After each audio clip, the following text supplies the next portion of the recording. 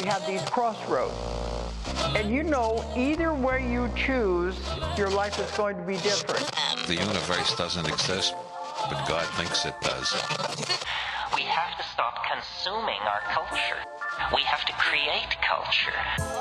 Stupidity has a definite evolutionary function. I am all for abolishing stupidity, but before it goes, we should pay tribute to it. Ladies and gentlemen, entities of all shapes, sizes, and states of substantiation, I'm Sequoia Kennedy. And I'm Willow Truman. Welcome to the Nonsense Bazaar. Yes. Yes. Thank you for being here with us. Thank you very much for being here with us. We're glad you could join us again. The sun's shining. Birds are chirping. The colors are bright. And the government is spying on us. No. And demons are real. Yeah.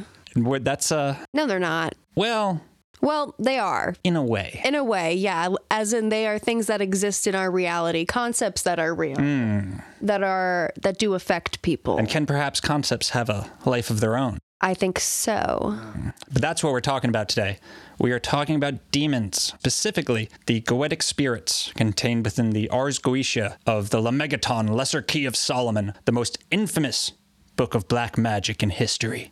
That's like a lot of words that sound like nonsense. It's also a lot of words that are in fact nonsense. Oh, okay. A lot of those don't mean anything at all. Goetia. Don't know. That one's not so much nonsense. Okay, which one's nonsense? Lemegeton. Fucking no idea what that is. That is a transformer. Yeah, exactly. Lemegeton. Yeah. Oh my God, Optimus Prime. Look, it's Lemegeton. What would Lemegeton look like? A rabbi. Oh, fuck. That's scary. Yes. So, I'm really excited because this is the first time that I get to talk about the only shit that I feel comfortable calling myself sort of knowledgeable about. Just so happens that this is the topic that most people, most fucking squares, consider to be the most bullshit out of all the bullshit that comes out of my mouth. Well, you're going to learn today. Yeah, did you hear me immediately say, no, they're not Yeah, real? exactly. Yeah. So, put me in the camp of dummies. Well, yeah. Teach me, school me. I will. So, yeah, we're talking about the spookiest of the spookier arts, the darkest of dark sorcery, the forbidden knowledge and Faustian bargains that can raise a man to godhood or deliver him into the jaws of madness and the annihilation of the soul. Yeah. We're talking magic and the demons of King Solomon, the mysterious grimoire called the Lemegeton, and the manner by which those brave enough, righteous enough, or stupid enough may summon the goetic spirits that they may do their bidding. Mm-hmm. Or at least that's sort of the pulp fiction version of demons. Yeah. I think the reality is more interesting. Okay. So, the reason why I'm choosing not to believe in them, by the way, Cool. Because if I do, then that puts me at risk of their influence over my life, right? My conception of it, and I'm going to save what I think these things actually are till the end, but Okay. I would say that it might be more dangerous not to believe in them. Oh. Yes. Uh-oh.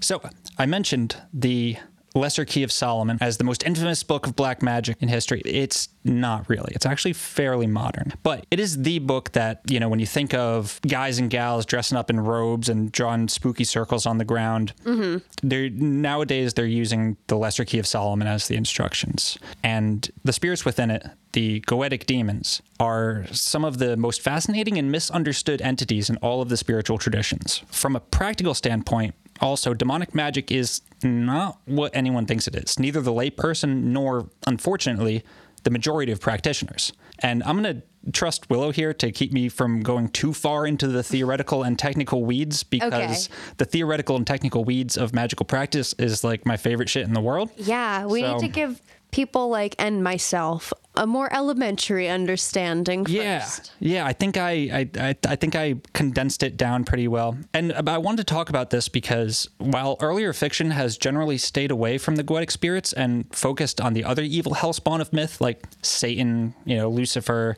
the goetic demons have been cropping up more and more in media as of late. The film Hereditary featured the goetic demon Paimon in an important plot role, or so I'm told. I didn't see it. I hate horror movies.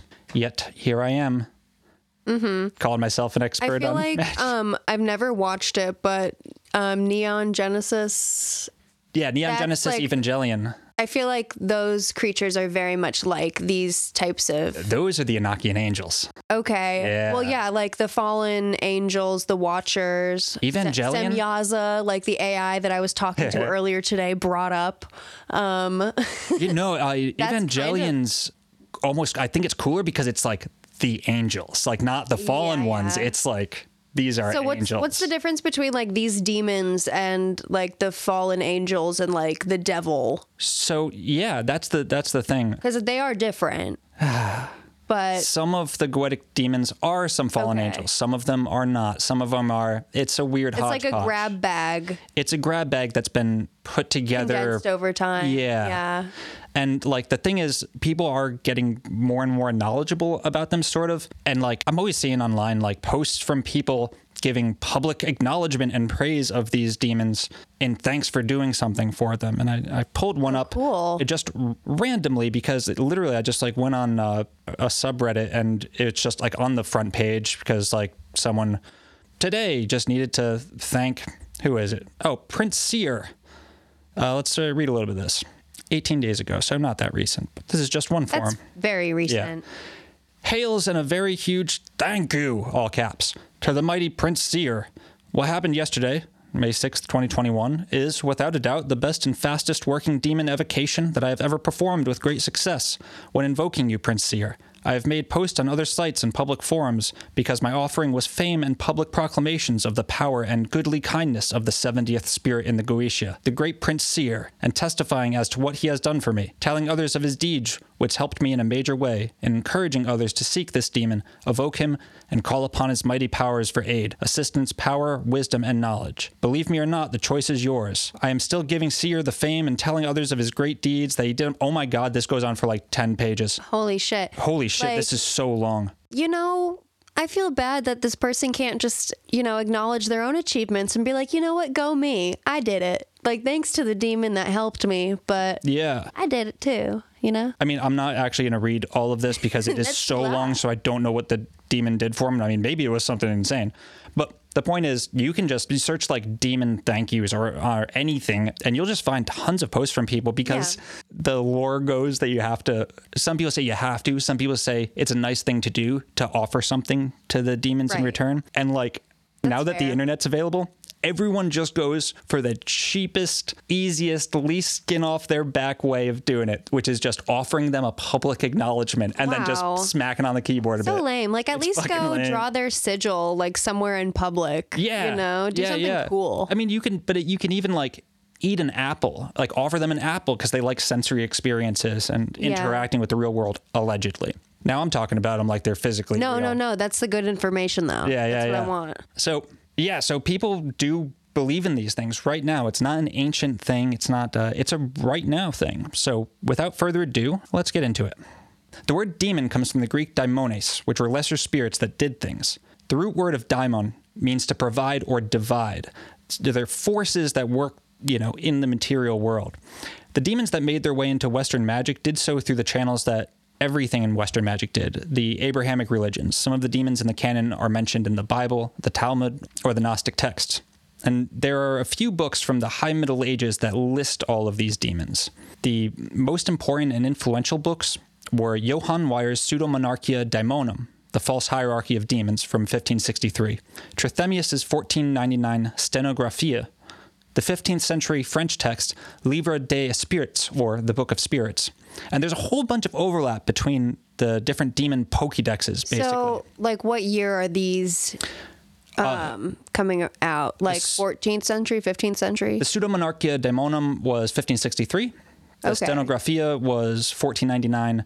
And the Book of Spirits was a French text from the 1400s. The French stuff is interesting. There's a lot of influence in that shit from the French occult traditions, but there's like not a lot of surviving source material from that. Yeah. That's where the like the goetic sigils come from. It's a Right. French style, but we don't really understand why or where. So that's the earliest. Of course, it like draws from traditions that are older than itself. It but does, but that's when like they started to get collected into the Okay. Pokédex. If you've ever played yeah. Pokemon, Yes. it's the same thing.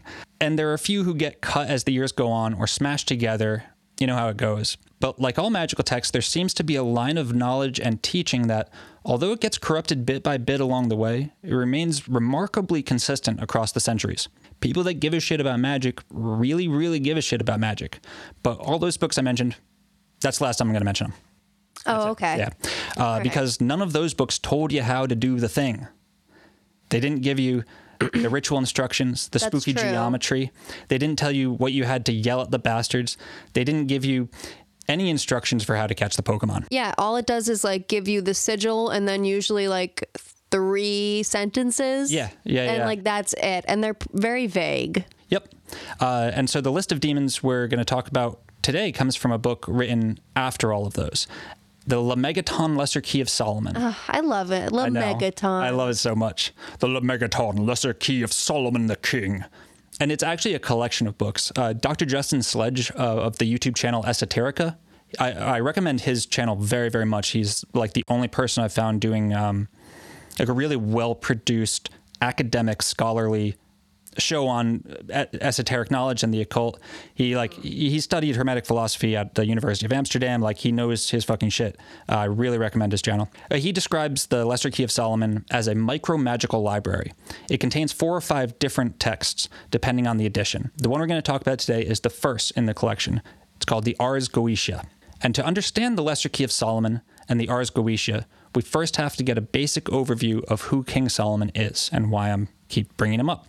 You know, Yeah. King Solomon, famous guy. The famous He's guy. like super famous. He's like super famous. What, you've never heard of him? Sequoia, name like 3 of his songs. Oh, shit, I can't actually. I really can't. He's known for, he built the first temple. Yeah, he's got that temple. He was the wisest dude who's ever lived and ever will live, so they say. And I'd love to do a whole episode on him in the future because he's really fascinating as a character. But here's the gist. So King Solomon, as a character in religious, spiritual, magical texts, this is why I use the word spooky so much, because I just don't want to say that string of words over and over again. So King Solomon as a character in all the spooky texts is one of the first instances of a very well-known archetype, the motherfucker who's too wise, too intelligent, and too capable for his own good. He does wondrous things and does a lot of great shit, like building the first temple in Jerusalem, but he's pathologically tempted to push it further, always. And because he's the wisest of all men, the wisest who's ever lived, he gets wrapped up in forbidden things. It's the same archetype as like the Doctor from Doctor Who, Dale Cooper from Twin Peaks, those guys. Although Solomon did a lot more fucking than either of them. Yeah. Solomon fucked. So growing up, the only story I'd really heard about him was the whole bit about 2 women bringing this kid. And they're bringing, I imagine they're bringing him in like, each one's holding one hand of this kid and they're like walking him up and they're both like, that's my kid. No, that's my kid. And homeboy, being the wisest man and also the king, has to hear this shit and decide who gets the kid. So he goes, all right, got it. He pulls out a sword and he goes, all right, so since I don't know who the little shit slid out of, it's only fair I'm gonna chop the lad in half and you each get half a kid. It's a disgusting way of putting it, Sequoia. Slid out of? I'm sure there was some pushing involved. Unless he was a very tiny kid. A tiny boy. He's a tiny boy. Like 6 inches tall. So Solomon goes, all right, I'm going to fucking cut him in half. You both walk away with half a kid. You're going to be good. And one woman goes, oh, Solomon, yeah, that's why you're so wise, Solomon. It's such a great solution to our problem. And the other woman goes, yo, what the fuck? You fucking psychopath? You're not chopping up this kid. Jesus Christ, let her have him. Holy shit, I wash my hands of this. Okay. Well, so my question would be, which neither one of these women asked, which way are you going to split them in half? Like down like through the center? So it's like you get one half of the body, like the right half or the left half? Or is it going to be in the middle, like someone takes the legs and someone takes the torso? If he's the wisest man, he's going top to bottom. Right. Yeah. Like, I don't know why that would matter, but, you know. Well, some people might fuck it up. It's true. You know, like, that's not what I agreed to. Like, say you agree to that, and then you get the legs. Yeah, like, no, oh, come bullshit. on, man. Well, luckily, it was all a trick. It was all a trick from the wisest man in the world. So Solomon, he's like, she's like, Jesus, just let her have this kid. I don't care anymore. If you're going to kill him. And Solomon goes, ha, got him. Lady number 2, I don't care if you are his mother. You're the only one that cares. Congrats, you got yourself a kid. Yeah, you weren't going to Let it be sliced in half. Like, that proves that you're at least more capable of raising a child than this other lady. Very, very clever, Mr. Solomon. Insufferably clever. Yes. So because our boy is so clever, he's the guy in the stories allowed the power to bind and control demons. And all sorts of ancient texts describe Solomon as having powers over the demons. Like, I mean, even the Greek magical papyri, there's an Arabic document called the Firist, and there's two, like, famous, in academic circles, magical texts. And like everywhere you look, all the ancient magical texts, they all have Solomon having the same characteristics. Like, he has a magic ring and he can control demons. Apart from that, don't really know. There are a couple of stories that get into a little more detail, and I'm going to tell two of them. Magic ring? Yeah, magic ring. Oh, wow. We're not going to talk about that, are we? We don't know too much about it. Oh, shit. Yeah. Is there ever a book written about a magic ring based on that? Inspired by that? Is Lord of the Rings inspired by? I don't know. No, I don't think so. Maybe, though. I don't know. I mean, it could be. Twin Peaks has the... I didn't plan on bringing up Twin Peaks twice. Yeah. But there's the owl ring with the weird sigil that looks like a broken unicursal hexagram. That's like the ring that gets people's souls trapped in the Black Lodge. Okay. Yeah, and it is implied in like The Secret History of Twin Peaks, the book by Mark Frost, to be Solomon's ring. Well. Yeah. Yeah. Making connections. Yeah. Okay. So I'm going to tell two stories about King Solomon here. Story time. Story time. The first story is from the Babylonian Talmud. Solomon is trying to build that temple. You know, the first one. But he runs into a problem. See, scripture forbids altars, and by extension, the temple itself, from being built with stone cut by iron tool. Yeah, you can't do stone on stone action. Yeah, no, it's just... bad luck. God gets pissed. Yeah. Gets super pissed. But it's not a problem for a boy. Solomon, being so wise and all, he knows that there's this fucking magic worm that can cut stone. Worm? A worm. Oh, well, like with an M? Yeah. Yay! It's called a shamir. Oh, I love this story. Yeah. No, just right. I'm so happy about this. A worm named Shamir, and he's magic.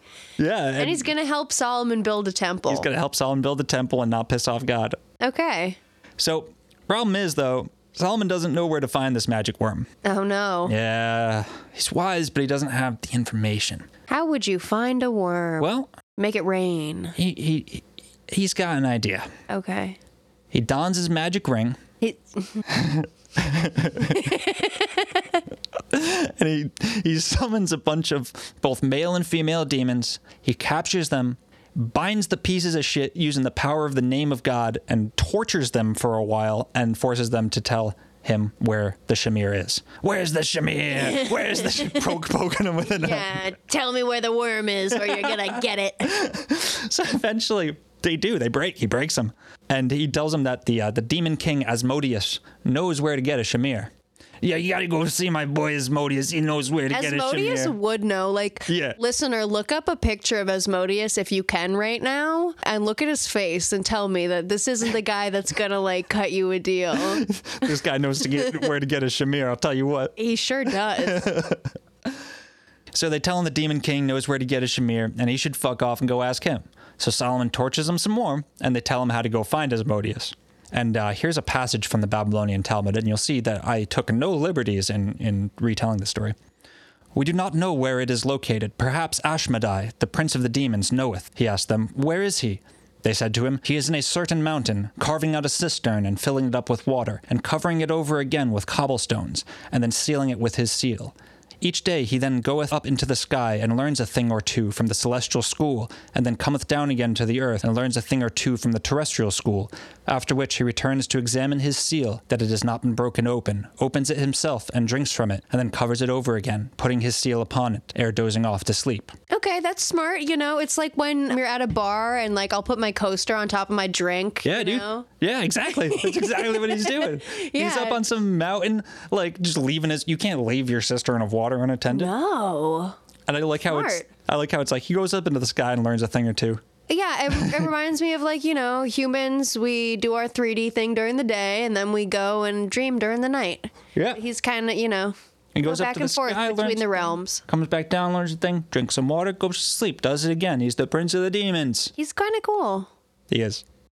So Solomon's got to get to him, though. Yeah. Well, he needs to find that fucking Needs to worm. find that fucking worm. The shamay. Shamir. So Shamir, right on that bagel, a nice shamir of cream cheese. God. There's some lox on there too, some capers. Nice shamir. Damn. I mean, a stale bagel could cut stone. Yeah. That's how I would lure a magic worm. Just like Just a bagel and schmear? Yeah. Oh, yeah. But, Solomon's not, he's the king after all. He's not going to go up to the mountain by himself. He calls his boy Benaiah and gives him a pile of silly shit. Gives him some chains with the name of God on them and a bunch of wine. That's what he arms him with. Okay, and he's like, figure it out. No, he's like, all right. Solomon says to Benaiah, he's like, Benaiah, you got to go up to Asmodeus' mountain. And when the motherfucker ain't looking, swap his water with the wine. Like, he's not going to notice. We'll see what happens. Personally, I would fucking notice. I would notice, but I wouldn't care. I'd be like, thanks. Yeah, and he's like, well, when he's all drunk and wasted, you jump on him with the fucking chain. Mm-hmm. Yeah, I mean, I would. Is the worm inside of him? Where is the worm? No, he just knows where to get it. Oh, okay. Yeah. So Benaiah, he does as he's told. He takes these chains and the flagon of wine, and he goes to roofie the prince of the demons. Uh-huh. Yeah. As one does. As one does. So he goes up there. He waits till Asmodeus is up learning a thing or two from the celestial world. And he knocks the cobblestones off his cistern, dumps the water out, pours the wine in, and then goes and hides behind a tree. Asmodeus comes back down. I'm imagining a vine ladder, like Jack and the fucking beanstalk. And Asmodeus walks up to his cistern, opens it up and goes, what the fuck? Someone replaced my water with wine. Yeah. And he's like, I like wine. I really like wine. Yeah. However, I'm out here trying to get wise, and scripture says wine makes you dumb. I'm not going to fucking drink it. I'm trying to learn a thing or two.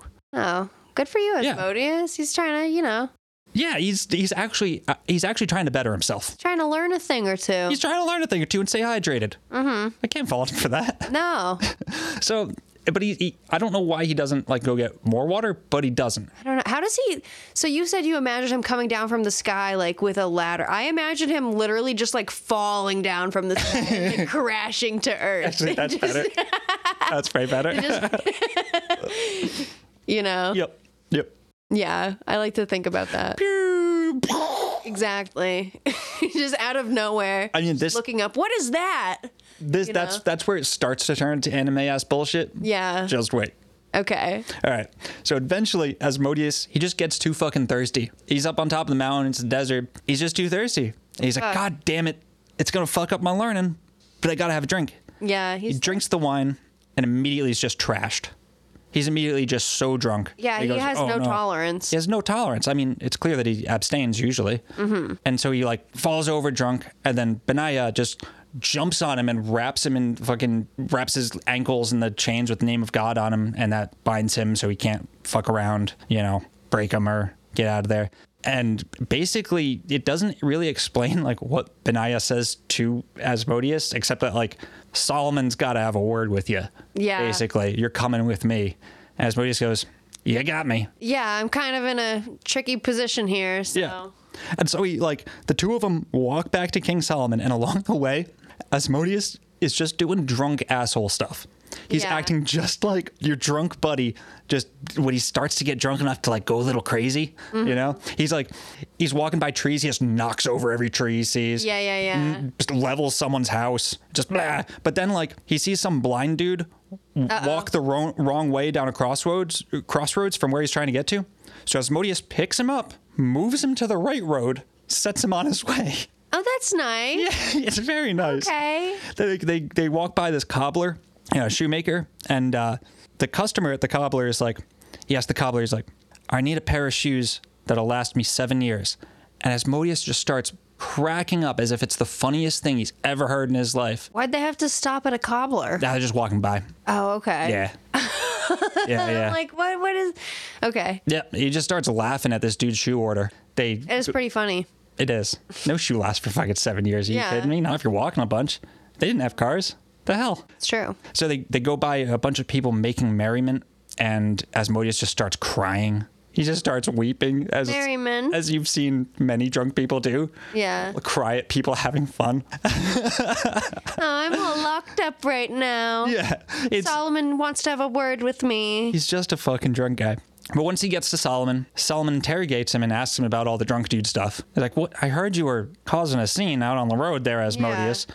And Asmodeus, it turns out he can see the future. And like the dude asking for good shoes would be long dead in 7 years. Yeah. Shit like that. Okay. You know? Yeah. So like what if the blind dude was actually like a serial killer and he was like, it could have been. Yeah. He's like, I'm a demon, you're a serial killer. Yep. You can live another day.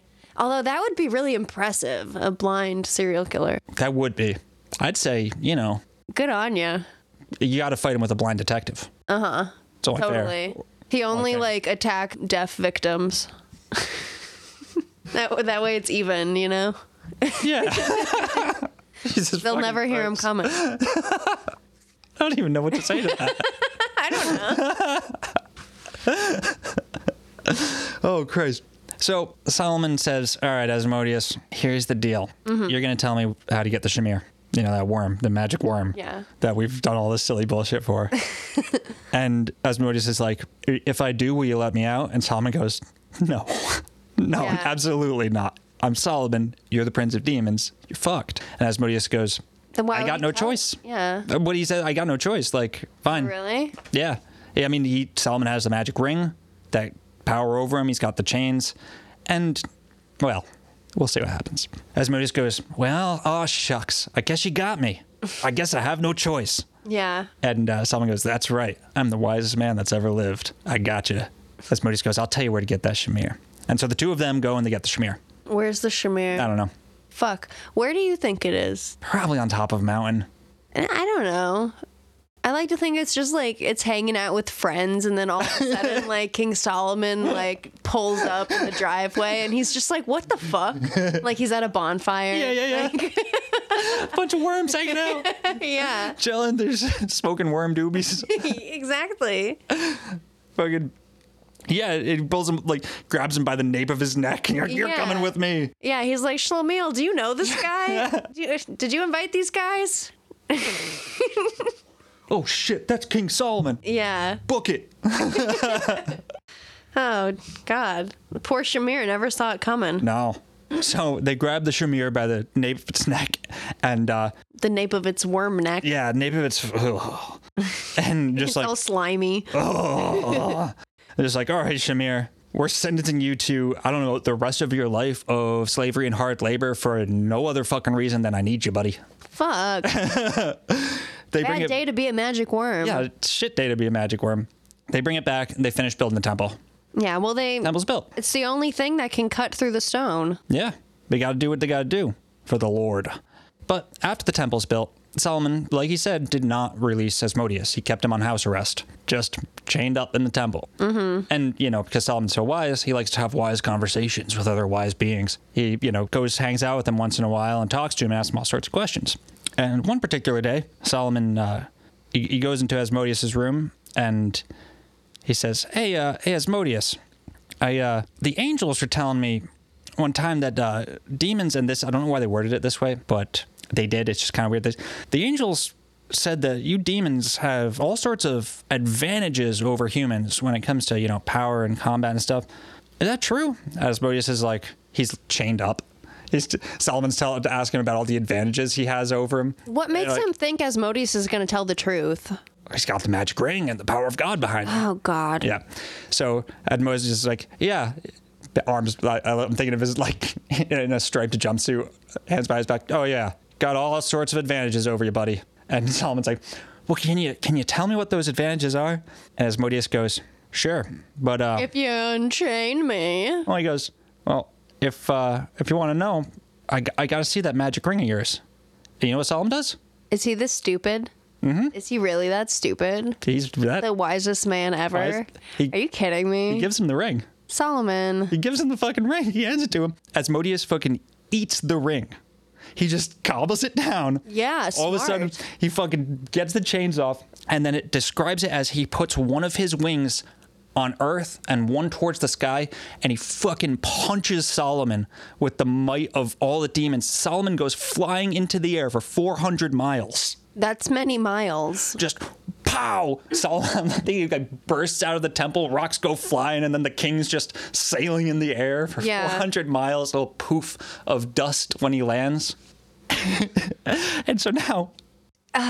what do you think Solomon's thinking as he's flying through the air? Just fuck. Like...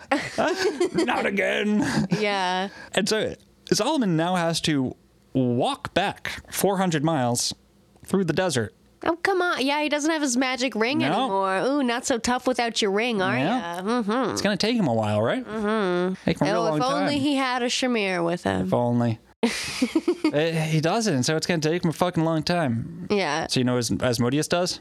What? He becomes the king of Israel for a while. Oh, cool. Yeah, he just takes Solomon's place. He just sits on the throne and just like, I'm the king now. Yeah. And when Solomon gets back, all like after a while, he's all like fucking, covered in sweat and dust and walking through the desert for 400 miles. And like, as far as I understand it, Asmodeus like basically fucks off when Solomon like commands him to, but it's more of like I'll be seeing you, bud.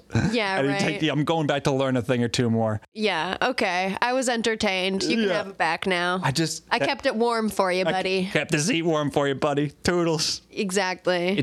That story is so fucking funny to me. Like, I love everything about it. So the next story is from the apocryphal Testament of Solomon. Okay. First person. And this is it's a Christian rat fuck of a Jewish story, and you'll see why in a second. Rat fuck? It's a rat fuck. Rat fuck. They rat fucked it. Okay. Yeah. And this is much shorter. It's a different temple building story. No, I could listen to these stories all day. I know. That's why I want to do a whole story, a whole episode on Solomon. It's great. So yeah, this is a different temple building story, and it's written from the first person perspective. And Solomon says that a boy came up to him asking for help, like they do, because he was being tortured by the demon Orneus. Please, sir. Please, sir. Please, sir, this demon tortures me at night. Orneus. It's Orneus. What does Orneus do? I don't know. Can I look it up real quick? I want to see the ways that he was torturing this little boy. I mean, Orneus, like, it sounds horny. He was a djinn, an annoying, vampirizing demon. Ah. Okay. To summon him, you got to call him 7 times. How many times did you already say that? Uh-oh. Shit. Uh-oh. He lives in the constellation Aquarius. Oh. And he strangles men born under the sign Aquarius. Okay, so you're good. Yeah, I'm set. He's a man who likes boys and causes them pain when he touches them. Oh. Okay.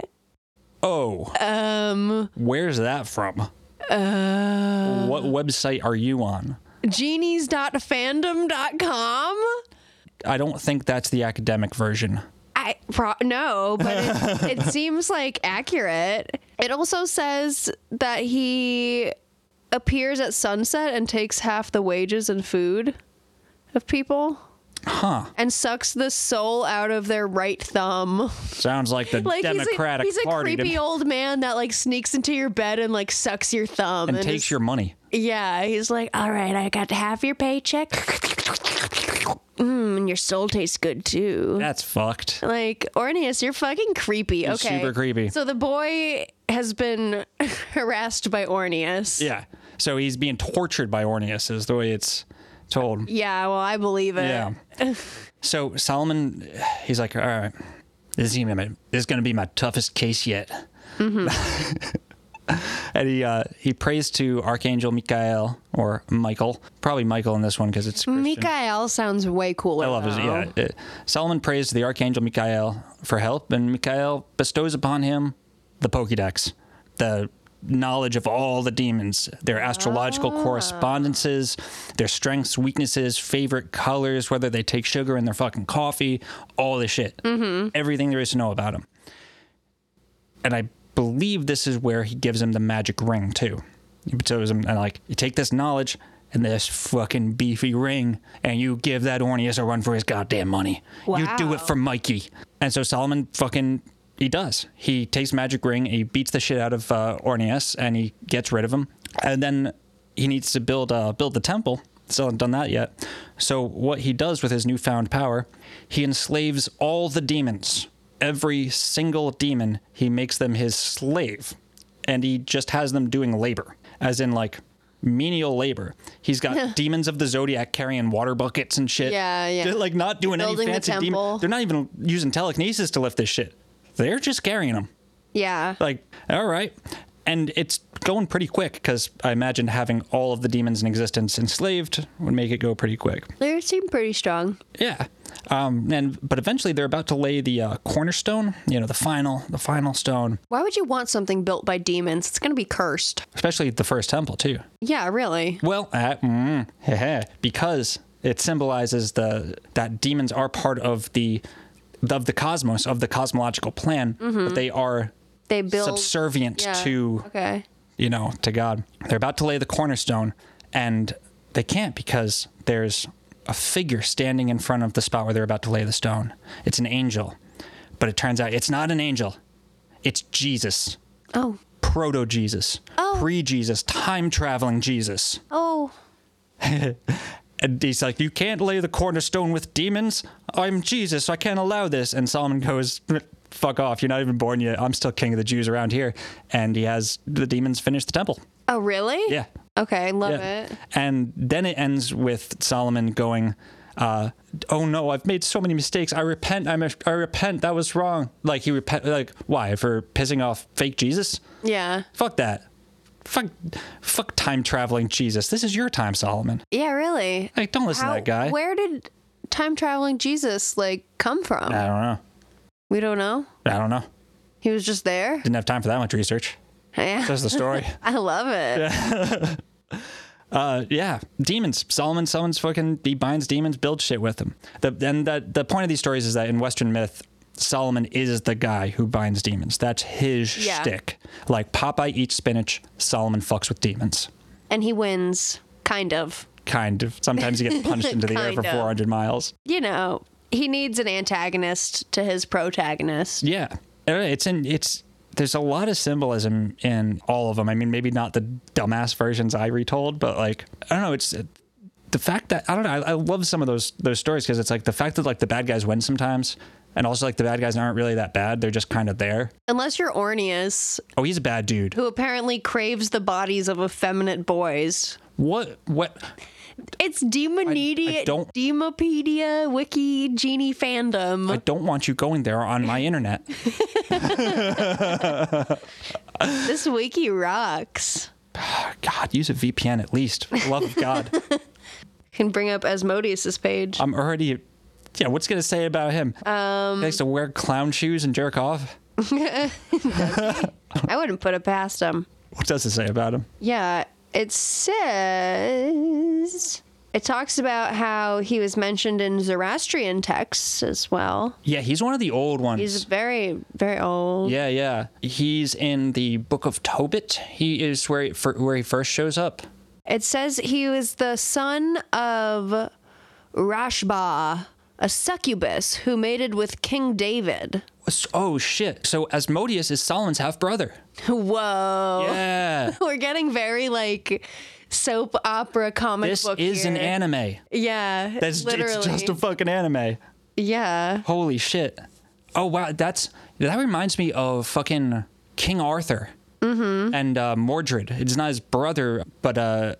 in some versions, Morgan Le Fay is King Arthur's sister. Yeah. And then she turns all spooky and bad. And then she has a son, Mordred, who ends up being the big bad villain. And King Arthur has to fight him, and he's all magical and evil and shit. It reminds me of that. So yeah, the practice of Solomonic magic or Solomonic necromancy comes from these stories by way of the emulation of what people imagined Solomon was doing. Because although, it says he put on his magic ring and, could make demons do whatever the hell he wanted, they'd never explain why. Or where the ring came from? Right. The angels just gave it to him. Oh, okay. Don't really know what it was we made choose of. you. Here you go. Basically, because he's so wise. Except he does dumb as shit stuff just give the Prince of Demons his damn ring. He's just he's the entertainment of the angels. Hubris. Yeah. Hubris? He's got all the hubris. He's got hubris. Or Is he just like a puppet for the angels and they're just like watching and they're like, this is entertaining? Maybe. I mean, well, they let him do a whole bunch of shit, like build the temple and stuff. Mm-hmm. But I think they probably always knew that, like, he's going to fuck up. Yeah. He's big for his britches. But yeah, so like as far as the actual methods go, the oldest stories of Solomon really don't give any instructions. In fact, it seems like the instructions are like the details of the rituals to how to summon or bind these things. It seems like it was deliberately left out or deliberately deleted, you know? Mm-hmm. Deleted, I just said. It didn't Deleted. Jesus, I can't escape the computer. It's got me. But there were some hints left in there. The basic, fundamental principles of Solomonic magic as demon summonings come to be known. At its core, Solomonic magic is inflaming oneself with the name of God and using that divine authority, which is now in you. You are now have the divine authority of God to order demons around. Mm-hmm. Yeah, so none of the books like the Pseudomonarchia Daemonum or, the Livre des Spirits. I can't do French. Liver de spirit. The liver of spirits. Yes. Liver spirits. Magic worms and liver spirits. Mm-hmm. None of those books, they only give descriptions of what the demons do. They don't tell you how to get them. They don't tell you what to do with them. Do you think their sigils are inside of a circle, which is almost, I imagine it to be like a ring, almost like they're bound into a magic ring. Yeah. Clever. Yeah. I imagine like that's, I think that's probably has a lot to do with it. Yeah. Did you know that Noah had a son named Ham? Yes. I love that. Hell yeah. I know it's like probably pronounced Ham. No, it's Ham. Like, I love it. Father of Cush. Yeah. And Foot. Father of Cush and Foot. Hi, I'm Cush. This is my brother Foot, and this is our dad Ham. And then there's all Grandpa Noah being a creep again. Yeah. And that's really what makes the Lesser Key of Solomon so special. It was really the first text to put together the rest of the pieces of the puzzle. And it took like a long time from the first stories of Solomon and shit. And it was actually the Byzantines where the first hints of like magical technique got brought into it, which is really interesting because of the Byzantine Empire is just so fucking weird and fascinating. There's like that period in time when it was just so fucking rich. The king of the time, or emperor, I'm not an expert on this, so I might fuck it up, but he made all these like clockwork automatons, these clockwork robots and shit that were just all over his palace, and like the walls were like gold and shit. And so when people came into this city that was like the richest city in this very like alien looking place to everywhere else, they were greeted by these like insane displays of robotics. Clockwork robotics. Yeah. Like it shit's nuts. Like, do you know that song Istanbul, not Constantinople by They Might Be Giants? Yeah. That's like Byzantine. That's what I think of when I think of the Byzantine Empire. Yeah. It was once Constantinople. Yeah. Not no more. Now it's Istanbul, not Constantinople. Yeah, whatever. I really want to learn more about the Byzantine Empire. That shit is fascinating. Yeah. Off their album Flood. Ooh, it's relevant. Yeah, because we were just talking about Noah. Mm-hmm. Shit. Yeah. It knows. The algorithm. God damn it. But yeah, so, during like the Middle Ages, like medieval times, Merlin wasn't casting circles and summoning demons and shit. Merlin wasn't real, but you know what I'm saying. Like, yeah. It wasn't until like the Renaissance that Solomonic magic became a thing people were doing. Like, and the Lesser Key of Solomon wasn't even written yet. It was just like the first hints of instructions and shit. And there's a book called The Key of Solomon, which I don't know much about. It's a different book entirely than the Lesser Key of Solomon. Yeah. And that was like a primary book of necromancy in the Renaissance. But yeah, so throughout the Renaissance and then the Age of Enlightenment, which is where all the occult happens. It's in the Enlightenment. And that's when the Pseudomonarchia Daemonum was written. That's when blah, blah, blah, all those fucking books were written. And then after that, it's sometime in the mid-17th century, so the 1600s, somebody put together the Lesser Key of Solomon, the Ars Goetia and the other books in it. Like the French Book of Spirits, it claims to have been written by Solomon. Oh, this was written by Solomon. Here's the secret method that's been handed down. It like claims that was first written in Hebrew. There's Weird. No evidence So of it like in Hebrew. written by Solomon, I could see that you could pass that off if maybe you were like a channeler and you were like, you know, I let Solomon enter my body and like wrote this. I let him write this through my body or something. Yeah, no, they didn't try that. Yeah. They said Solomon wrote it. Okay. But like the earliest version we found is in English.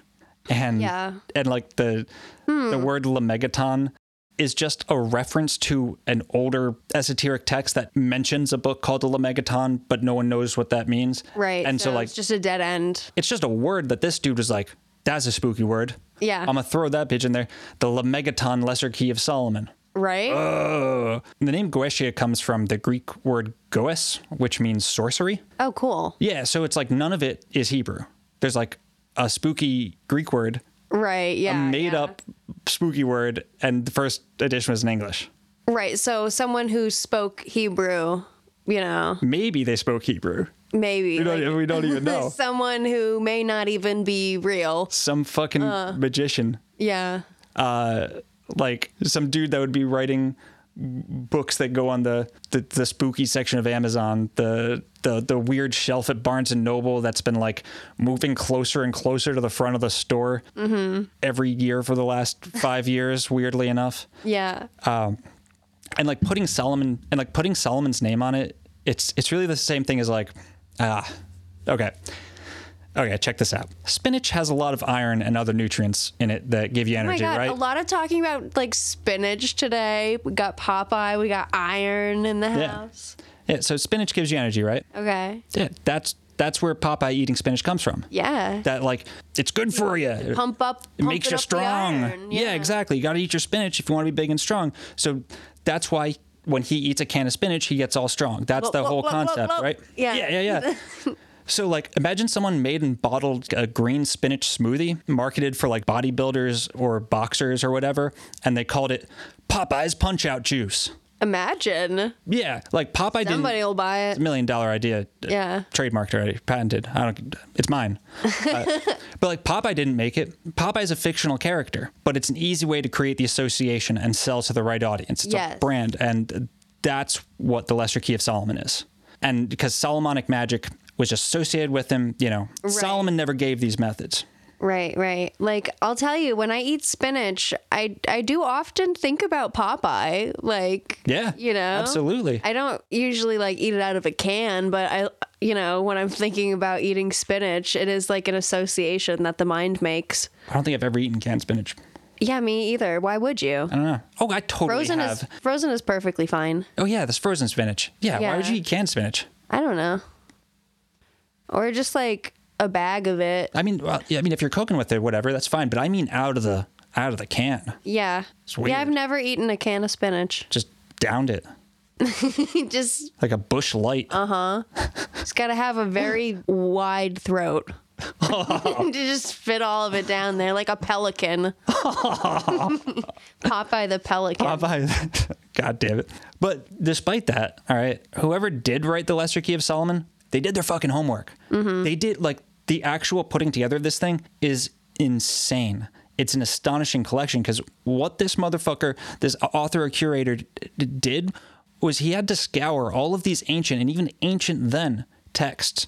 And, like, he wrote this in the 1600s. So finding all of these tiny, like these scrolls or fucking collection of books, like he didn't have the internet. It wasn't like easy access to like a big ass library unless he was someone with access to a big ass library. And even then there wasn't complete collections. And he not only had to find these books, but he had to scour them for any like bit of information, cross-referencing with all these things to pull not just the one system of magic presented in the Ars Goetia, but all of the others. There's 3 other complete systems of magic presented in the next book, the Ars Goetia, the Ars Paulina, and the Ars Almadel. It's 3 other, sometimes 4. The Ars Notoria is sometimes in there, but sometimes not, depending on the edition. But it's not really the same thing. Don't worry about that. But yeah, so this motherfucker just had to pull together these systems of magic that are very complicated And he just did this by cross-referencing between ancient texts and doing it again and again. Like it's an insane work of like curation, scholarship, like shit's nuts. So there's also no way to tell back then or even now. Say you have a book, right? Say like the Lesser Key of Solomon references, Joe's Spooky Geometry, right? Yeah. And you're like, oh, okay. So I got to go check out Joe's Spooky Geometry, right? We have this, edition written in this earliest one we found. Shit, but this earliest one we found is like written after the Lesser Key of Solomon. So like there must have been an earlier one. But we have literally no way to tell that this Joe's Spooky Geometry is the same Joe's Spooky Geometry as is being referenced. Right. Because, like, there's no... You really don't. And it's not like you can go and find the source. Right, exactly. So you kind of just have to, like, trust. Yeah, there's no ISBN number. People can just call whatever they want. It's true. Yeah. So whoever the fuck put these together, that's a powerful wizard. Jesus Indeed. Christ. Yeah. So... let's get into the Ars Goetia, the first book of the Lesser Key of Solomon. Woohoo! The book presents a list of 72 demons, now commonly referred to as the goetic spirits or the goetic demons. It has sigils and seals for summoning them, these seals and sigils, they share a common style for the era. The seals were used by everybody else, the circles with the names in them and stuff. And then the squiggly lines, the sigils in the center, those are from that French tradition I talked about a little earlier, that like we don't know what that is. We don't know where that comes from. We just know that there's this style of sigil. So like, yeah, the sigils of demons, we really do not know the historical context of that. Interesting. Yeah. It also gives you like the spooky instructions, the furniture you need, the robes you need, all of that. Like it tells you that theatrics of it all. The theatrics, yes. You got to draw a circle around you, write the name of God on the outside of the circle, place a triangle on the outside of the circle, and then that's where the Pokemon show up. Yes. Now, despite this heroic feat of magic and scholarship, it would be roughly 300 years before the Lesser Key became the important book of magic it is today. That's a long time. Yeah, and I'd like to particularly acknowledge that too. Like a lot of the stuff in modern magic is really not that old. The vast majority is either from the Enlightenment of the 1400s through the 1600s or from the turn of the 20th century. I mean, obviously there's a lot of stuff that go back a lot further, a lot of Kabbalah, a lot of the Greek magical papyri, Hermeticism, all that stuff. It goes back a lot further, but I'm really talking about like the occult, like the fucking devil horns, metal ass, like Uri. Yeah. Oh, that's Eliphas Levi. I think that was his that drawing. It's the Knights Templar were accused of worshiping Baphomet, and it was a different word for Muhammad. Right. Yeah. So like that's pretty recent that Baphomet entered our, Yeah. Remember that story too, because we're gonna talk about that sort of stuff in a little bit here. Yeah, but the occult came from like the Enlightenment and the turn of the 20th century. Now there's something real interesting about both those time periods. Both those time periods saw the rapid development of not just magic but technology and science as well. Right?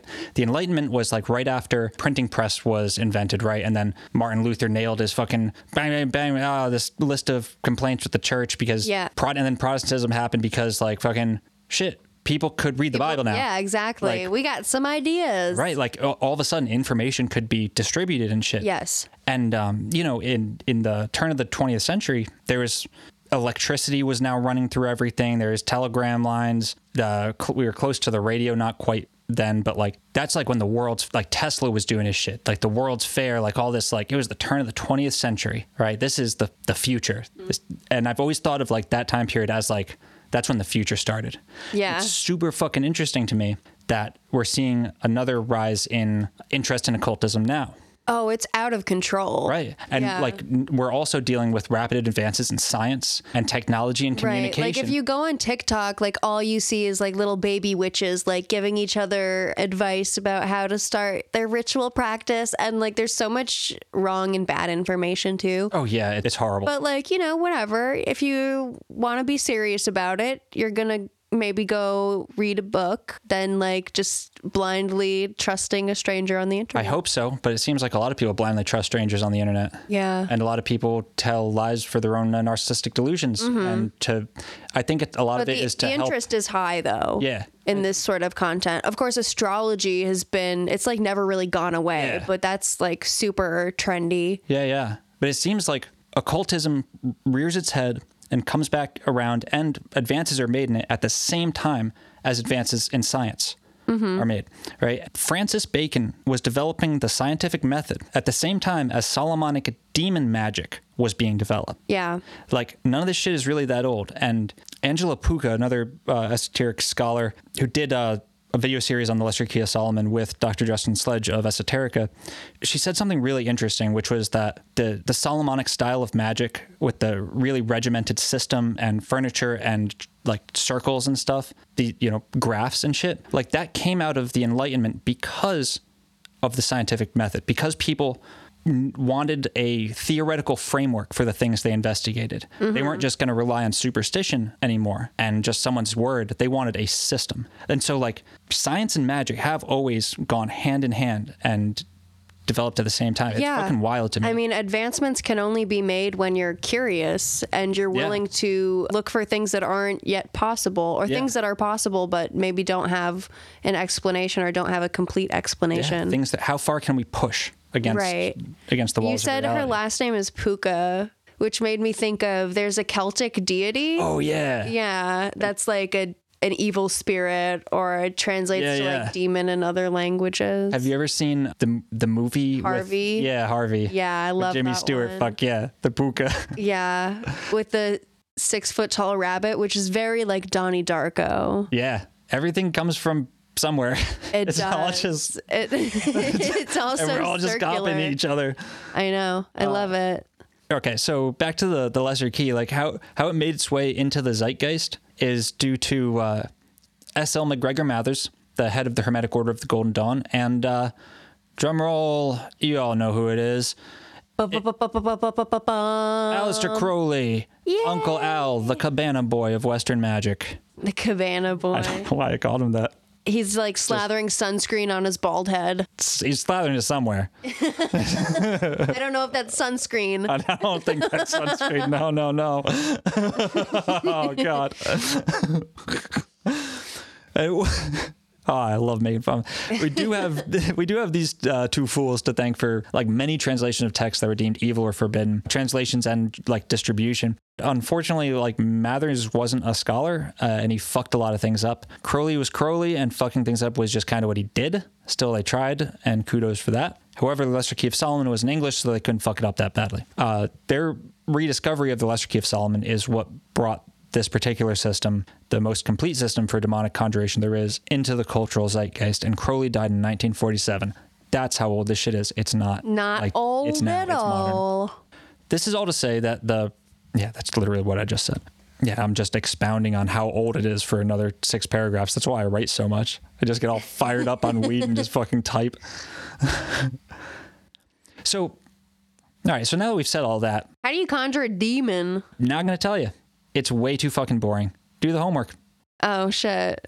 All right, I'll give you the gist. Oh my god. Okay, can I guess? You have to like do a bunch of like chanting. Yeah. And you have to probably light a candle and do like a little circle and do some chanting and Incense.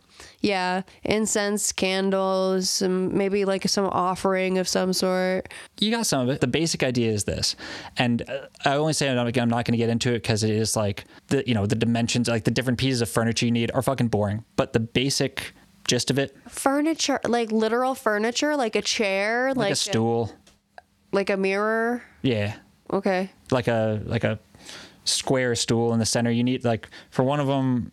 One of the books in the Lesser Key, you need like a wax seal and shit. So you need weird. robes. I love that. Yeah. Any excuse Yeah. to wear a robe. What you got to do is you draw a circle on the floor, right? Yes. And you write. I knew that. Yeah. And then you write some names of God in there. Okay. You know, so like some, Yahweh. Yeah, you put the Tetragrammaton in there. You put Adonai in there. Probably actually, maybe it's all Adonai. It's some of the names of God. Some of those. Then you step into it. You draw a triangle on the other side, and you put the shit in there. Well, first you banish the area. You know, you do like a banishing ritual, a lesser banishing ritual, the pentagram or the hexagram, or maybe the greater banishing rituals. One of them. Whatever you want to do. Or you could just like just like stomp your feet around and say, "Get the hell out of here! Yeah. Get out! Get out! Yeah. Open a window, just shoo them out, and get the fuck out of here!" Yeah, you Okay. can do that too if that works for you. Hell yeah. and then you step into the circle. Now you've cleared the energy. You've stepped in the circle, and the circle, what it does is it's all symbolic, like dream logic language to symbolize like you are the center of the universe. Yes. Right? Which you are. Even now, you are the center of the universe. The center of my universe. And that's the only one that you know exists. Yeah. So you are in a very real, and the universe also has no center. So any point can be the center. You are the center of the universe. And then once you're in the center of the universe and creation is swirling around you, you, through vibrating like a powerful singing of the names of God, you draw down the authority of God into yourself. And like the first one of those is, Eye, which means I am. So you step into the center of the universe and you sing the name I am, right? Mm-hmm. All what you're doing is acknowledging your existence and like solidifying like your existence. You have the authority of God because you are. I am. Exactly. And man, that is, that'll give you an ego boost. Mm-hmm. Like, that make you feel fucking powerful. I am. And then so like once you have done that and you're surrounded by the powers of the angels and you're channeling the light of God, you draw the sigil of the demon. And for any like practitioner of this shit out there, I'm not an expert on this. I've done cursory reading, but you tried to learn rituals for the first time and like it's really hard to remember them. So I'm doing this off the cuff. Forgive me. This is the lay person. Baby's first demon summoning. I mean, no offense. But also like, I would consider myself a chaos magician. So like, I just do whatever the fuck works for me. Of course I read text as well, but I keep what works for me and I discard like what doesn't. I try out different things though. Yeah. Well, I mean, I try to like distill it all down to like the base basics. level, like the fundamental principles. And then I try to remember that like a lot of the trappings and stuff, it's just old theater. Mm-hmm. And like however you can create that theater is right for you. But yeah, so you draw the sigil and of the demon within the circle, which also has like, it has the, names of the angels of the Shem HaMephorash that have the authority over this particular, demon. And then from your position as God, you call out like this first type of angel that has authority over this type of angel under him. And then you tell that angel, this now third level. It's like, can I speak to your manager, please? 1 second. It is exactly that. Yeah. It is exactly that. Yep. But you are the manager. You're like, you're ordering one of your employees like way down the line, but you're the CEO. Yeah. And you're basically telling like, hey, I need to talk to this guy. Can you like... Yeah. Or tell Asmodeus he's cleaning the sink all wrong. Yeah. Like you're the boss. You're not going to go down there and tell him. No. You got to get someone else to go do it. And he's not going to listen if someone just comes up to him and is just like, hey, you're doing that all wrong. But he will have to say, hey, I heard from so-and-so. They heard from so-and-so. They heard from so-and-so. They heard from God himself. That you're fucking up. Now, I wouldn't believe that, but Asmodeus would because he's a demon. He knows that, God exists. But if someone told me that, I'd tell him to get out of my house. Mm-hmm. How'd you get in here? Get the broom. Mm-hmm. And so, that's the basic gist. You use the name of God like Solomon did, and that the ring is the circle, and the power of the name of God is the divine name. The angels are the chains. Mm-hmm. And then they, come into some type of form in that circle. Now, some people say that they've evoked demons to full conjuration. I don't know about all that. But before I get into what I do think they've done, I'd like to talk about who might show up in these circles. Like, what is the reason for this? Not what are we doing? What is the fucking reason? Why would we be summoning these bad motherfuckers in the first place? Yeah. They're demons, right? They're pieces of shit, right? They're hellspawn. They're evil. There's like, why would you ever do this? It'll cost you your immortal soul. Or right? like, ooh, I'm just a fallen angel. I didn't do anything wrong. I didn't do nothing wrong. Like, morality plays zero role in what demons are. Yeah, they don't give a shit. Some of them are like, all right, check this guy out. We got Crokel or Crokel. Crokel. He's like, it's like Urkel. He's the Urkel of the Goetia. Oh, loser. Yeah. So Krokul is the 49th spirit of the Goetia, and he manifests as an angel with a tendency to speak in dark and mysterious ways. He was once a member of the Powers, which is a type of angel. He is It's now, a band. Yeah. They've broken up now. He is now a Duke of Hell who rules over 48 legions of demons. When summoned by a conjurer, he can teach geometry and other liberal sciences. Oh, cool. He can also warm bodies of water, create the illusion of the sound of rushing waters, and he reveals the location of natural baths. That's what he does. He's okay in my book. Yeah. Yeah. He teaches you geometry, liberal sciences, and tells you where hot springs are. Mm-hmm. He makes your bath warm if it's cold. He's dope. Love him. And, Yeah. You know, he can speak to me in dark and mysterious ways. He just has a weird voice. That's it. All right, now we got Gusion. Gusion is a strong and great Duke of Hell and rules over 40 legions of demons. He tells all past, present, and future things, shows the meaning of all questions that are asked to him, reconciles friends, and gives honor and dignity. He is depicted as a baboon. Aw. He makes friends stop fighting with each other. Aw. That's what he does. Yep, he's a baboon Big bad baboon. Yeah, big bad baboon says, hey, you guys love each other. Come on, stop that. Yeah. Oh, that's a demon. It doesn't fit with like our conception of what we think of as a demon. Nope. Check this guy out. You should pull up a picture of him when I say his name. Orobas. Oroobas. Oroba. Demon. It wants to pull up Persona 5 stuff. Oh yeah, he's in there. Yes. He's a powerful, great prince of hell, Whoa. having 20 legions of demons under Hello, his control. sexy boy. This is like the most fucked up centaur I've ever seen. Half man, Oh my half God. horse, but Half not the man- halves you're thinking. No. Okay, so it's a human torso with horse legs, but not like a centaur horse legs. It's just like his legs are like horse legs and he has like a tail. He's a furry. Yeah, he's like half man, half horse. And he has a horse head as well. He's cosplaying. Yeah. Yeah. What is that? What is that? That's You're like, a what big the hell? That's a big pile of sexiness right there. Jesus. He's not the worst looking of the demons, that's for sure. I mean, obviously. You know, he's hung like a fucking horse. Orobas. All right, so What does he do? he's got 20 legions of demons under his control. He's a prince too. How about that? Not as many legions as the others. Yeah, that's true. And he supposedly gives true answers of things past, present, and to come, divinity and the creation of the world. He also confers dignities and prelacies and the favor of friends and foes. Orobas is faithful to the conjurer, does not permit that any spirit tempts him, and never deceives anyone. Okay, you can trust this horse. Yep, he likes you. Mm-hmm. He won't deceive you. He'll stop other spirits from tempting you. He will change into a man under the conjurer's request. Mm-hmm. Oh, baby.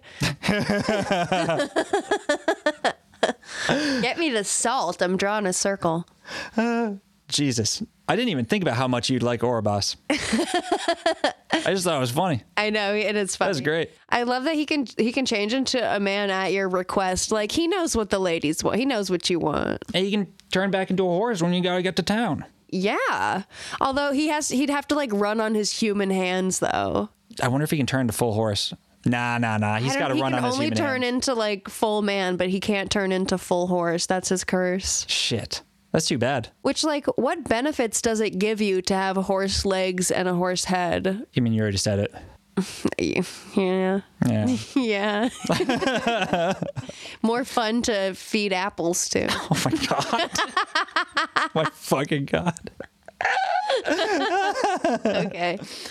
I'm looking at one right now named Dandelion. Dantalion. Oh, okay. I'm like, Dandelion?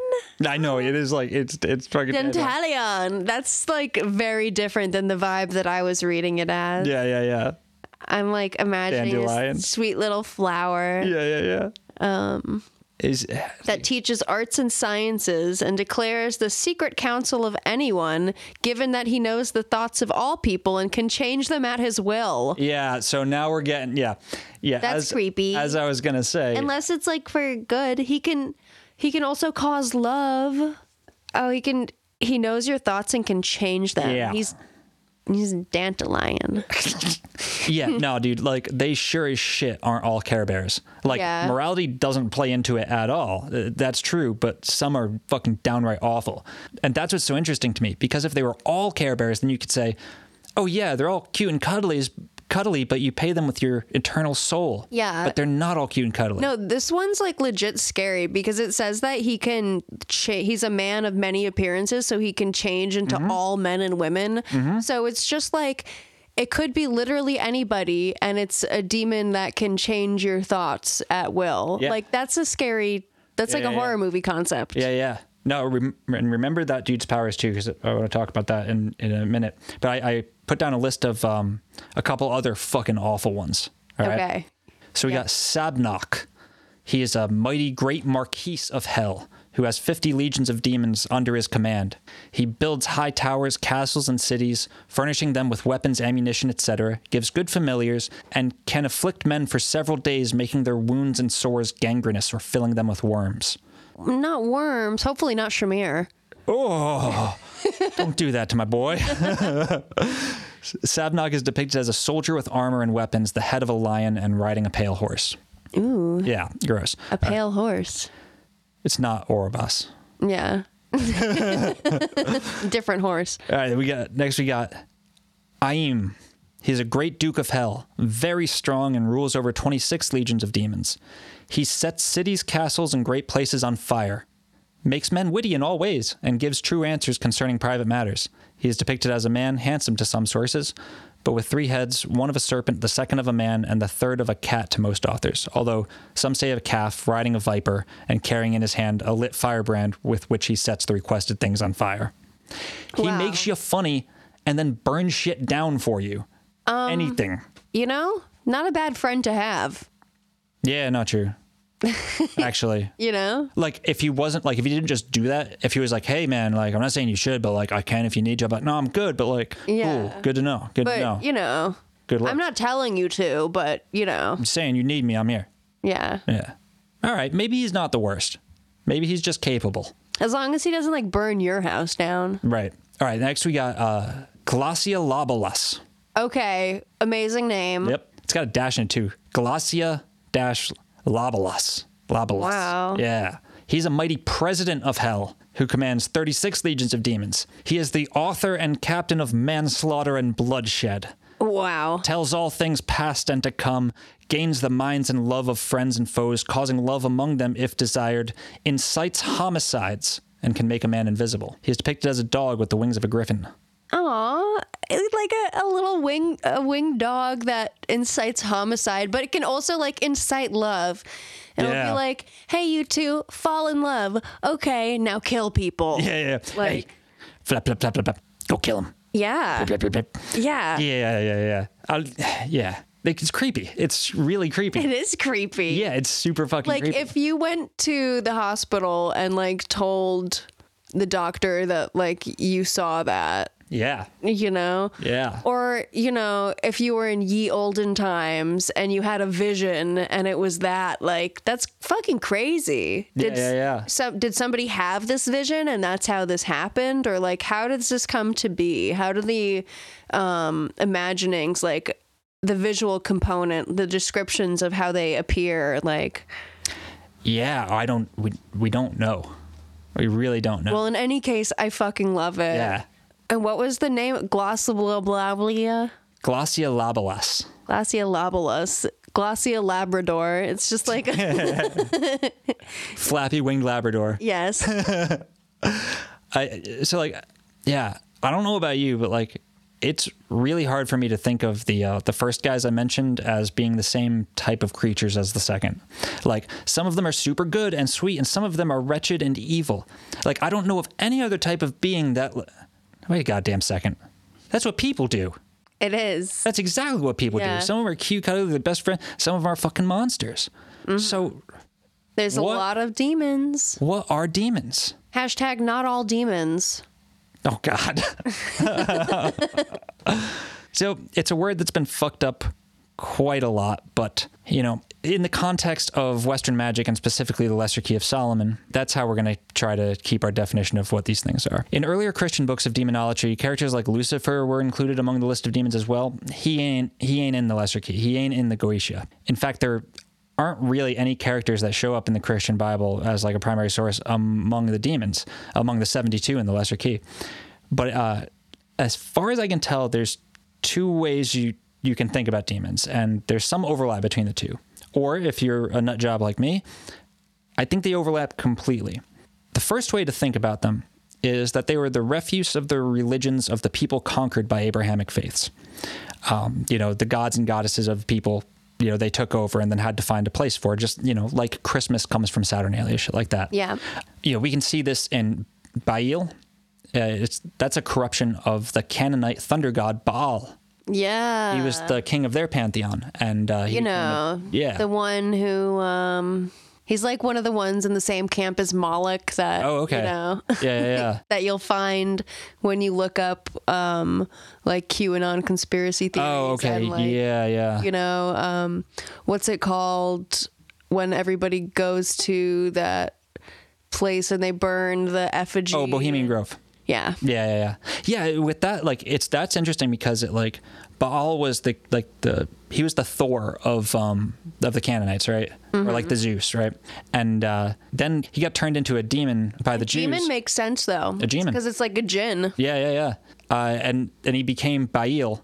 But then now later on, he's kept his demonic qualities, but turned back into the god Baal, like in Diablo 2, the game from the early 2000s. Like the primary villain is Baal, but it's the demon Baal. Yeah, I don't know. It's just an interesting like flip back of the mythology. Yeah.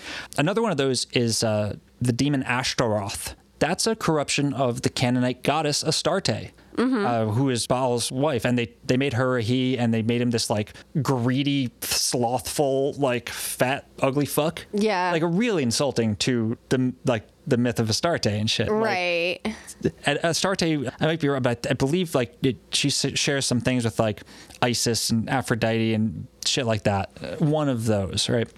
Biphons is the Roman god Janus. Naberius appears as a three-headed dog and may be the Greek mythological Cerberus. You know, so they're kind of pulled from all these myths of the people that worshipped pagan gods, the religions that weren't the one true religion. And then still others come from the books in the Apocrypha, the texts that were cut from the Bible at the Council of Nicaea and others. These are your fallen angels, the Watchers. This is, stuff from the Book of Enoch, shit like that. It's part of the Abrahamic mythology, but it didn't make it into the biblical canon. Right. But there's like at least half that we have no idea who they are and where they come from. Yeah. No idea. But there's a thing that binds them all together. And this becomes especially clear when you think about how the list of demons has changed, evolved, grown over the years as modern magicians conjure them and add their own discoveries to the nature of these infernal beasts. What they all have in common is that they're characters from myth meant to symbolize instincts and subconscious drives of human beings. You want to find romance? You know, you invoke Solace because he's the romantic, charming part of you. You want to burn your enemies to the fucking ground? You invoke Aim because he's the part of you that would desolate the earth to destroy those motherfuckers. And they're both sure as shit in there. You have those parts of you inside of you. We all have a destructive part. We all have a charming part. We all have these characters inside of us. Do you think, you brought up Hereditary earlier, and I know you've never seen it, but do you think part of Ari Aster's motivation for using Payman in the movie, which, like, you never see Payman. Yeah. It's basically just, like, a woman goes mad under the influence of this demonic entity attached to her family. Yeah. And you see, like, the confusion and terror that causes. Do you think that he had any, I guess, was it deliberate? You know? Definitely. A deliberate invocation of Payman, because I know that they use the sigil, but it's like incorrect. Right. Yeah, I heard. It's like slightly incorrect. It looks like the sigil, but it's one of the curls of the sigil is missing, so that it's more like a 666 than like a. Oh yeah. I saw someone wrote about how that might have been like intentionally smudged as actually a magical technique, but or maybe it's because I read that they did it wrong on purpose because they didn't want to actually invoke Payman. Yeah, I mean, I think that was definitely on purpose. Yeah. And I mean, like me talking about the psychological aspects of these guys, that's not me, making some grand pronouncement about like, oh, I figured it all out. No. Like, that's like what Crowley said. And I love that, like in Hereditary, we see the myth continued on. Yeah. A funny thing about Crowley is that he really was way more psychological than anyone gives him credit for. Like he really, by the end of his life, he really was like, all of this is in your mind, all of it, like more than maybe even I'm willing to go. But yeah, like, and I know other magicians with different models are going to disagree with this and say they are actual spirits with actual agency and autonomy. That may be. I don't know at all what the truth is. I'm a fucking moron.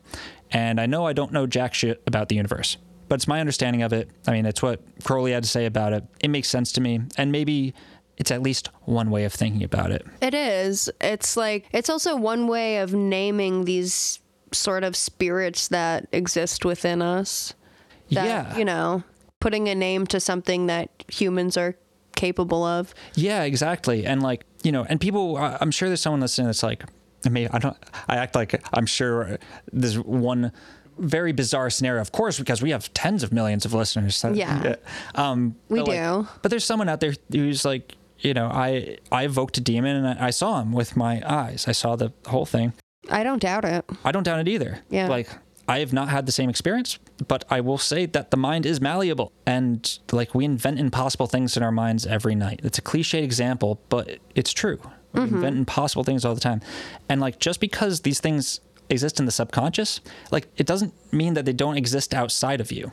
I mean, yeah, and they do still exist in our world, you know, like the guy going and trying to shoot up Comet Pizza and Ping Pong because Hillary Clinton's sacrificing babies to Moloch. Right. Like in that way, Moloch, the idea of Moloch at least kind of becomes like a parasitic entity that attaches to minds and then drives them to go do things that they wouldn't normally do. Yeah, or it becomes a line of code in the universal like consciousness. Yeah, the network of consciousness that like is the reason you know how to like use a computer or read. Like that's how you learned those things from the network of information that's been shared, throughout. And like these things might be a part of you, but they might not be a part of what you think of as you.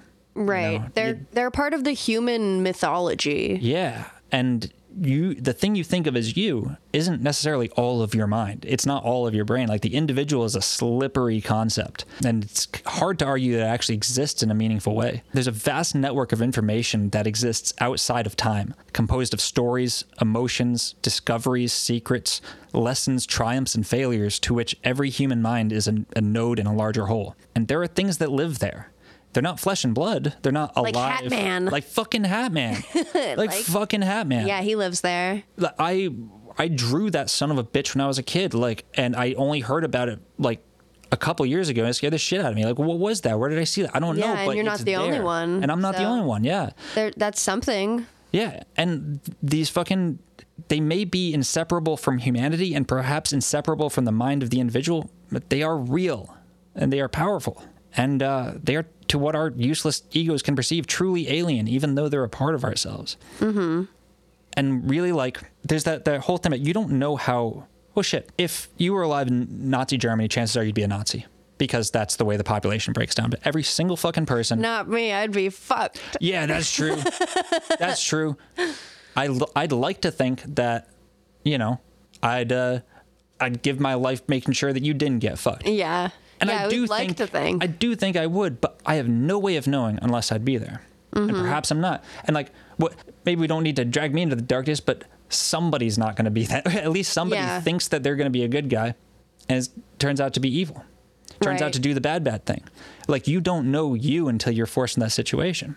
And so, like, what demon conjuring really is, to my mind, It's a way to use symbolism and dream law, the same language they use in dreams. The robes have long sleeves, that makes a T shit. Yeah. What you're doing is you're getting yourself into this altered state where you can then look at yourself and acknowledge that impulse. And maybe it's a good impulse. Maybe it's a good impulse. Maybe it's a bad impulse. But it's one you don't control. Your instinct will tell you. Right. But then once by invoking the name of God and the great I am and putting yourself at the center of the universe, what you're doing is you're acknowledging like your frontal cortex mind, the executive mind, as having authority over the rest of your mind. Yes. And then you can look at it and you can pick out those parts that normally helps just you make decisions. Yeah. Helps you face fear. Because once you call up those impulses, those demons, you identify them, you name them, you can bind them, and then you can control them instead of them controlling you. Yes. And that's the whole fucking point of all this. And I think that's really fucking cool. I think a lot of people, I love that, by the way. I think people that you'll find online that are invoking demons are often doing it for some type of control too. Like they want something from the demon, which is interesting because you remember I was telling you about the conversation I had with the AI, and it brought up like skanky wannabes, trying to come at it for offerings. Well, okay, I will say demons are great at getting shit done in the material world. Like if you do want to, if you're like, God damn it, I want to go get laid. Like you invoke Salos, and then like you're gonna subconsciously be a bit more charming. Right. You know what I mean? Yeah. If you want to go to fucking war, you invoke a demon beforehand, like you will bring out that fucking part of you. Yeah. And I also should acknowledge that like this shit's funny because even if you start doing it with like, oh, this is just it's just a psychological thing. Yeah. Weird shit starts happening. Like that's also true. So I don't know what that is. Yeah. Well, it's like, people doing the warrior pose and stuff and doing like yoga before they have to go into a big meeting or something. Like building yourself up with these different psychological tools, Yeah, I think even if there was no paranormal aspect to it at all, if that was like proven or whatever, these things would be just as useful and just as successful. Right. Even if it's all placebo, it doesn't matter. Doesn't matter because it's controlling, as Lon Milo Duquette, the Lamech writer, says, it's all in your head. You just have no idea how big your head is. And that's I like a good way to put it. It's a good way to put it. All right. Well, I think that about covers it. Yeah. It covers something. I'm sure I left a ton out and all that, but it covers enough. Yeah, it covers enough. Maybe now you all have a better idea of what the fuck is a demon. Who's the horsey man that I'm gonna summon after this? Orobus. I was gonna say like Orobus, but maybe it is Orobus. Orobus. What feels better like singing it?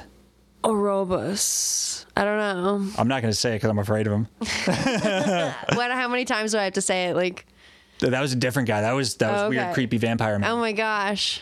I don't think he's in the. All right. Well, it's been real. Anyway, thank you guys so much for listening. That's it for us. Take care. Be well. Don't try this at home, or at least do more homework than I did. All right. Peace.